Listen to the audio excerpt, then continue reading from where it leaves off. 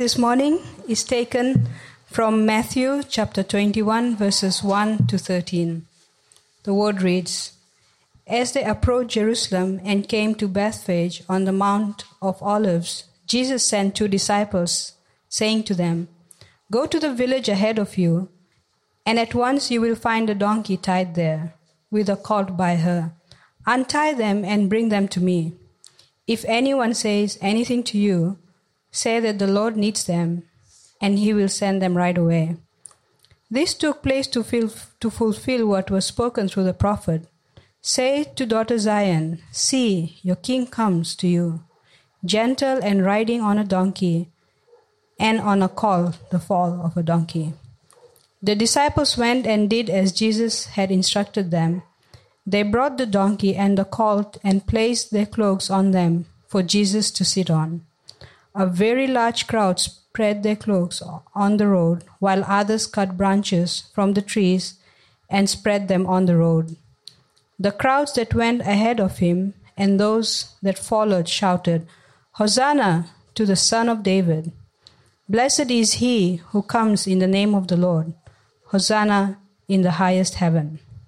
When Jesus entered Jerusalem, the whole city was stirred and asked, Who is this? The crowd answered, This is Jesus, the prophet from Nazareth in Galilee. Jesus at the temple. Jesus entered the temple courts and drove out all who were buying and selling there. He overturned the tables of the money changers and the benches of those selling doves. It is written, he said to them, My house will be called a house of prayer, but you are making it a den of robbers. This is the word of God.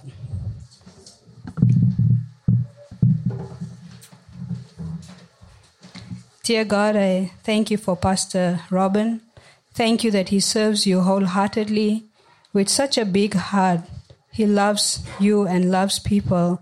And I thank you for the word that he'll bring to us this morning.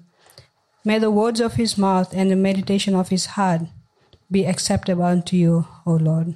Amen. The only problem with using tech is sometimes it just goes kaflooey on you. There we go. That's a technical term, by the way, for those of you who aren't aware. Kaflooey is a highly technical term, and we'll get there eventually. There we go. So I grew up in the UK in the 1960s, and like lots of boys my age, I grew up watching all kinds of World War II shows on television, movies, TV shows, The Great Escape, The Cruel Sea, Patton, A lot of these shows had a very common image in them, sometimes in the middle, sometimes towards the end. It was the liberation of some great city, usually Paris, actually, with tanks rolling down the Champs-Élysées, covered in flowers, and people, waving everywhere. So it's actually a pretty common image in a world that seems to be perpetually at war. We saw the same images in the Gulf Wars. We saw the same images quite recently in 2014 when Russia annexed the Crimea, which just goes to show how ambivalent these kinds of images are. And there's been great similar images in great cities around the world for thousands of years, as those who are seen as liberators were welcomed by the citizens, or at least some of the citizens. And there were similar scenes in Jerusalem as Jesus entered at the beginning of what was going to be the last week of his life. Now, 8 of the 28 chapters of Matthew have to do with the last week of Jesus' life. That's more than a quarter of the entire book. Somebody once described the Gospels as death narratives with extended introductions, which is actually not a bad description. And in Matthew, that death narrative starts at chapter 21. And And this is where Matthew changes gears from Jesus' ministry in the towns and villages of Galilee and Judea to his confrontation with the authorities in Jerusalem. Now, in the early chapters of his gospel, Matthew pulls in Old Testament references to explain where the story is going to go. And now he does the same again. In the first 13 verses of chapter 21, there are 4 Old Testament references that actually highlight the conflicting visions that were in play, conflicting visions that were at work that morning in Jerusalem. And it's generally accepted that when the New Testament quotes an Old Testament reference, you actually need to think about the whole context of that reference, not just that line. In the same way as we will quote a line from a song and then the entire song comes into your head, people quote a reference and the entire reference comes. So I'm going to be reading a lot of scripture from the Old Testament this morning as we pull these texts into our conversation. So what the crowd was shouting in Matthew 21 is actually a quote from Psalm 118:26. And earlier in Psalm 118 it says this, "The Lord is with me. He is my helper. I will look in triumph on my enemies. It is better to take refuge in the Lord than to trust in man. It is better to take refuge in the Lord than to trust in princes. All the nations surrounded me, but in the name of the Lord I cut them off. They surrounded me on every side, but in the name of the Lord I cut them off. They swarmed around me like bees, but they died out as quickly as burning thorns. In the name of the Lord I cut them off." And I think there's little doubt that the crowd that morning saw Jesus as the one who had come to set them free, to allow them to look in triumph on their enemies, to cut off the nations that surrounded them on every side. They had had enough of this oppressive rule by heathens. It was time for God to step in and make a difference. And here was a man to do it. Now was the time for him to transform this grassroots following that he had into a powerful political or maybe even a military force and to free them from the yoke of the Romans. In Matthew 21:9, the expression they use, Hosanna, means save. It had become a term of praise, but it still meant save. Psalm 118:25 and 26 says, "O Lord, save us. O Lord, grant us success. Blessed is he who comes in the name of the Lord." And then the psalm goes on to describe exactly what happened in Matthew 21. The psalm goes on to say, "With branches in hand, join the festal procession up to the horns of the altar." It's like the people that morning were working from a script. They thought they knew the script by heart, and they played out their parts well. But what did they see that morning? In the movie Life is Beautiful, 2 friends are traveling through Italy during the time of the dictator Mussolini. The brakes on their car fail as they're going down a hill towards a village. And the village is all decked out in flags, and the streets are full of people. But they're running down this hill into this village, and there's no way they can stop. The car's going faster and faster and faster. So one of the guys stands up in the car and goes, "Get out of the way! Get out of the way! Get out of the way!" The people don't hear him. In fact, they cheer all the louder. Why? Well, Mussolini was due to pass that way that day, which is why the village was all decked out in flags, and everybody was out in the streets. So they see a car racing towards them, and somebody standing up in the seat going like this. So what did he see? They saw what they expected to see. They saw Mussolini driving towards them, giving the fascist salute.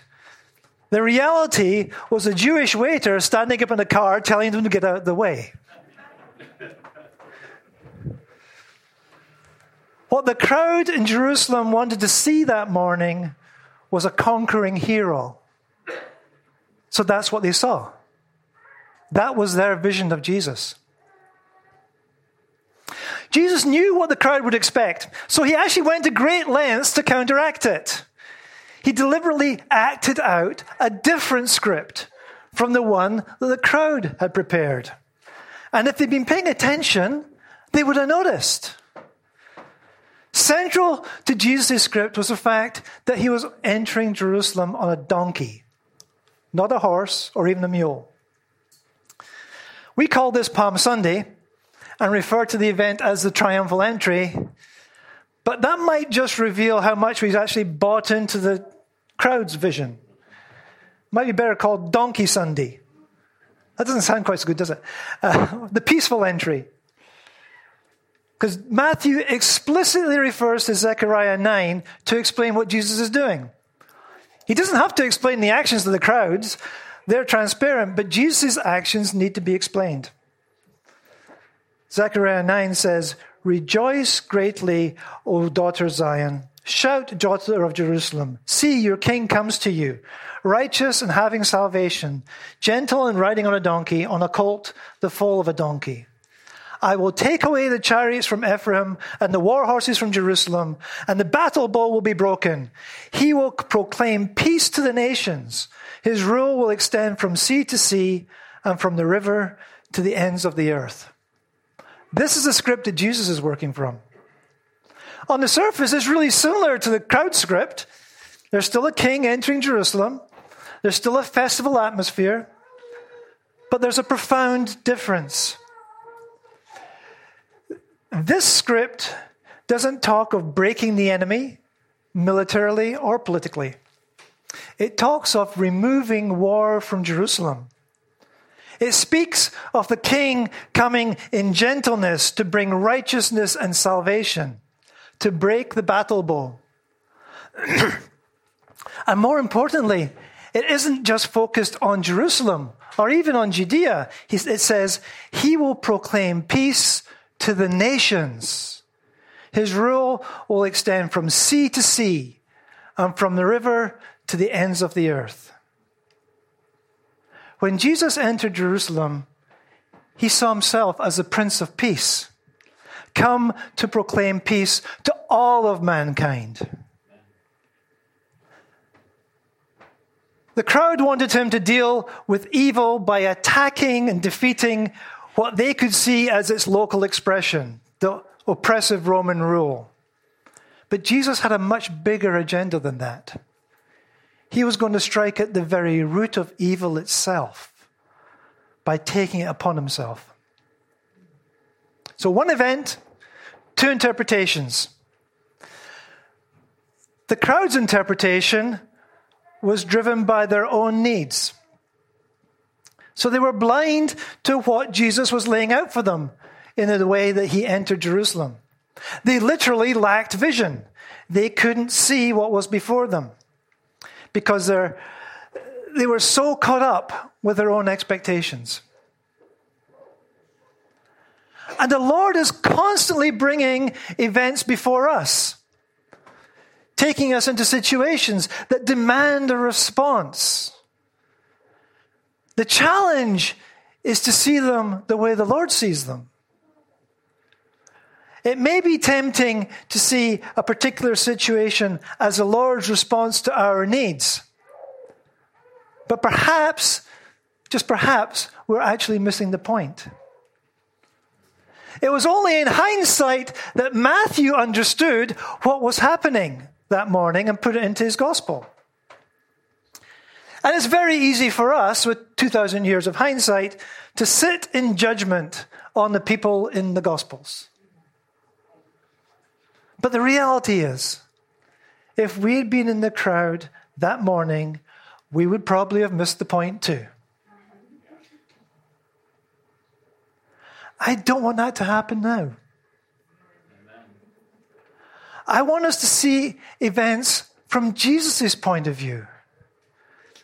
I want us to be a congregation, a community that has vision, that sees what God is doing and uses that to get in line with what God is doing.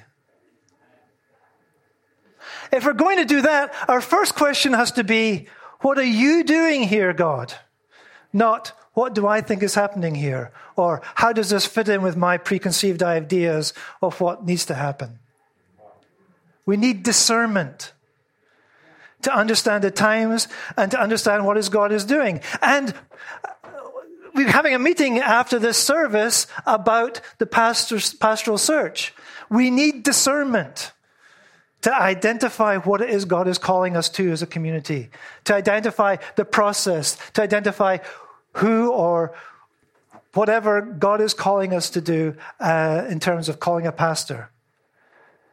It's very easy to get caught up with what we want to see happen, what our needs are, what would meet our needs. The question we need to be asking is, what is God doing here in this community, and what is he calling us to do in terms of calling, leadership, whatever, that helps us fit in with that. The second pair of conflicting visions is not about Jesus, it's about the people. After entering the city, Jesus went and cleansed the temple. During that event, he quotes two Old Testament passages. One is from Isaiah 56, the other is from Jeremiah 7, 1 through 11. This is Jeremiah 7, 1 through 11. This is the word that came to Jeremiah from the Lord. Stand at the gate of the Lord's house and there proclaim this message. Hear the word of the Lord, all you people of Judah who come through these gates to worship the Lord. This is what the Lord Almighty, the God of Israel, says. Reform your ways and your actions, and I will let you live in this place. Do not trust in deceptive words and say, this is the temple of the Lord, the temple of the Lord, the temple of the Lord. If you really change your ways and your actions and deal with each other justly, if you do not oppress the foreigner, the fatherless, or the widow, and do not shed innocent blood in this place, if you do not follow other gods to your own harm, then I will let you live in this place, in the land I gave your ancestors forever and ever.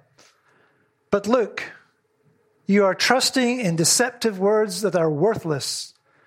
Will you steal and murder, commit adultery and perjury, burn incense to Baal, and follow other gods you have not known, and then come and stand before me in this house which bears my name, and say, we are safe?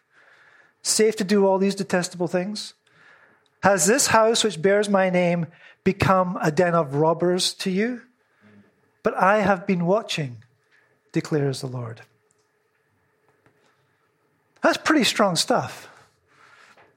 Of course, it doesn't apply to us, right? No? Because the issue isn't primarily idolatry, although that's in there. The issue is whether we allow our faith to reach the crevices of our lives and change the way we live. Does it change our character, or does it just make us more comfortable? Because you can use Christianity for many things, right? Those Jeremiah was called to preach to were using their faith as an insurance policy. Do all the right things, say all the right things, and you're covered. As it says, the people came into the house of the Lord and said, we are safe. God's response is, oh, no, you're not. Because faith is more than just an insurance policy. There's a line in a song by Matt Redman that says, I'm coming back to the heart of worship, and it's all about you. I'm sorry, Lord, for the thing I've made it, when it's all about you. Generation ago, when I was younger, Annie Herring of the second chapter of Acts wrote a line in one of her songs to the Lord saying, she says to the Lord, I've used you to sing my songs. And we can use Christianity as a prop to our identity. The church can become an environment where we feel comfortable and successful, and we get positive strokes from people for what we do or what we say. When we were preparing to go to Pakistan in 1988, a pastor asked me why I was planning on serving overseas. And he said, don't give me all the theological reasons. I know that you know those. What are your personal reasons? And I had to admit that part of my motivation for going overseas was because I wanted to make a difference. I wanted to feel that my life had counted for something. That's not really a bad thing. But it was something that was focused on me and my need for affirmation rather than on the Lord's vision for my life. I know how tempting it can be to use our service for the Lord I know how tempting it can be to use I'll speak for myself, to use my service for the Lord to gain points for myself, rather than to humbly serve those that God has called me to. The issue is, again, that we allow our own needs to blind us to what Jesus' vision is. Very few of us come to the Lord out of pure motives. Part of the process of growth is learning to replace our selfish motives with godly ones, right? You know, we'd all like to say we came to the Lord, we came to faith because of, we were just, overwhelmed by the love and truth of the gospel. But actually, there's often a whole bunch of other reasons why we came to faith. And then the process of growing in the Lord is learning to bring our motives in line with the Lord rather than our own needs. God didn't just save us for our own benefit. I think C.S. Lewis has it right when he says that joy is a byproduct of something else. If you seek after joy, you will never find it. That joy is something that you glimpse at the corner of your eye as you're focusing on something else. It's only as you forget about seeking joy and fulfillment that you actually find them. And God saved us, not primarily for joy and fulfillment, but to be conformed into his likeness. And as that happens, then we find joy and fulfillment as a byproduct. He saved us to make us good, not just forgiven. And he saved us to do good and to find fulfillment in that. And that's what the other reference that Jesus quotes refers to. Isaiah 56, 1-8. This is what the Lord says. Maintain justice and do what is right, for my salvation is close at hand, and my righteousness will soon be revealed. Blessed is the one who does this, the person who holds it fast, who keeps the Sabbath without desecrating it, and keeps their hands from doing any evil. Let no foreigner who is bound to the Lord say, the Lord will surely exclude me from his people. And let no eunuch complain, I am only a dry tree. For this is what the Lord says. To the eunuchs who keep my Sabbaths, who choose what pleases me, and hold fast to my covenant, to them I will give within my temple and its walls a memorial and a name, better than sons and daughters. I will give them an everlasting name that will endure forever. And foreigners who bind themselves to the Lord to minister him, to love the name of the Lord and to be his servants, all who keep the Sabbath without desecrating it, and who hold fast to my covenant, these I will bring to my holy mountain and give them joy in my house of prayer. Their burnt offerings and sacrifices will be accepted on my altar, for my house will be called a house of prayer for all nations. The sovereign Lord declares, he who gathers exiles of Israel, I will gather still others to them beside those already gathered. This is Jesus' vision for us. We are to be a community that lives rightly, that maintains justice and does what is right. We're not saved by doing good, but we are saved to do good. And we're to be a community that includes the outsider. Foreigners weren't allowed into the temple.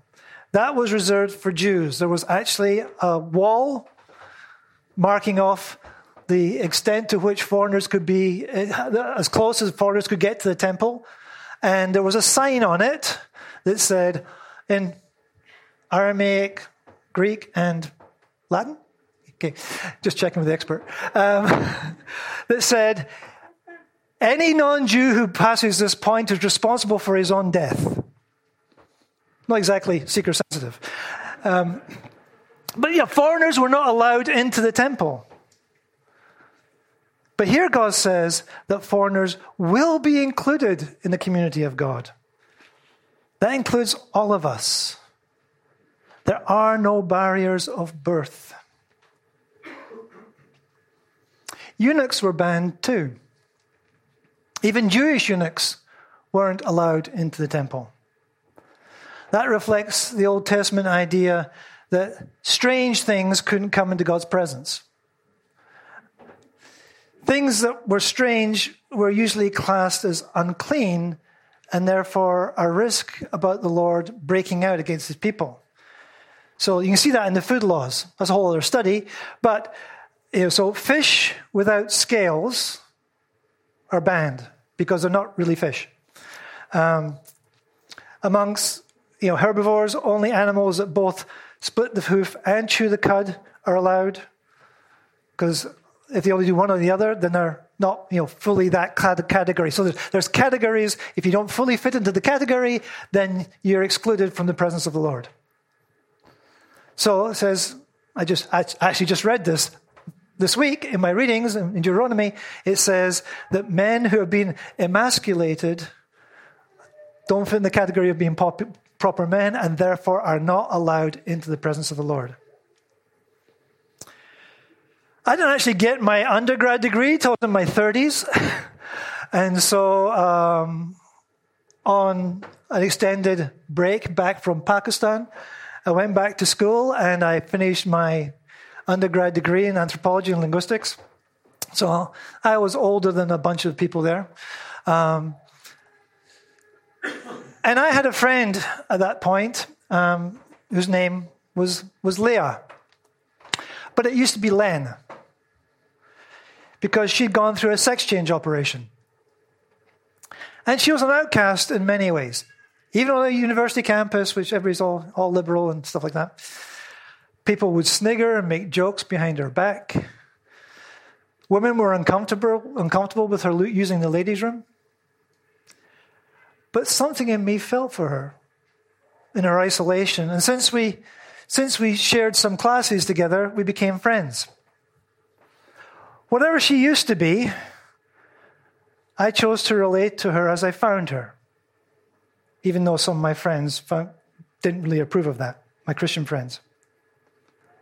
But Isaiah 56, 4 and 5 says, "To the eunuchs who keep my Sabbaths, who chooses what pleases me and hold fast to my covenant, to them I will give within my temple and its walls a memorial and a name better than sons and daughters. I will give them an everlasting name that will endure forever." God has a place in his family for the strange and the unusual, even for those like Leah that the Bible would consider a eunuch. So these were the things on Jesus' mind that day. Defeating evil, but not by using any of the world's means. He came as a Prince of Peace to being priest for all creation, not just to deal with the present problems of the crowd. And that's still number one on his agenda. He will meet our needs. But that's usually as a byproduct of doing his will. His primary goal, and ours, if we are to line up with his vision, is the liberation of planet Earth. That's a much bigger goal. Secondly, redirecting God's people to become the inclusive community of salvation that he'd always planned for it to be, not the shrunken thing that we sometimes make it. I remember one time when someone asked me for a Bible. And a friend who knew this guy doubted his motives. He said he was kind of sleazy, was involved in some unsavory stuff. But what does that have to do with anything? Right? Jesus is out to defeat the evil in his life the same way as he's out to defeat the evil in my life. There's a place in God's family for everyone. Jew or Gentile, slave or free, sleazebag or saint. anyone who will come to him and receive his salvation. These are the things that were on Jesus' mind that day as he entered Jerusalem. May they be on our minds this week as we reflect on his coming for us. Shall we pray? Lord Jesus, we may not, like Annie Herring, have used you to sing our songs, but the temptation, we do that. We use our faith in you sometimes to gratify ourselves, to establish our own sense of identity, all kinds of things, Lord. When, as Matt Redman says, it's actually about you. It's not about us.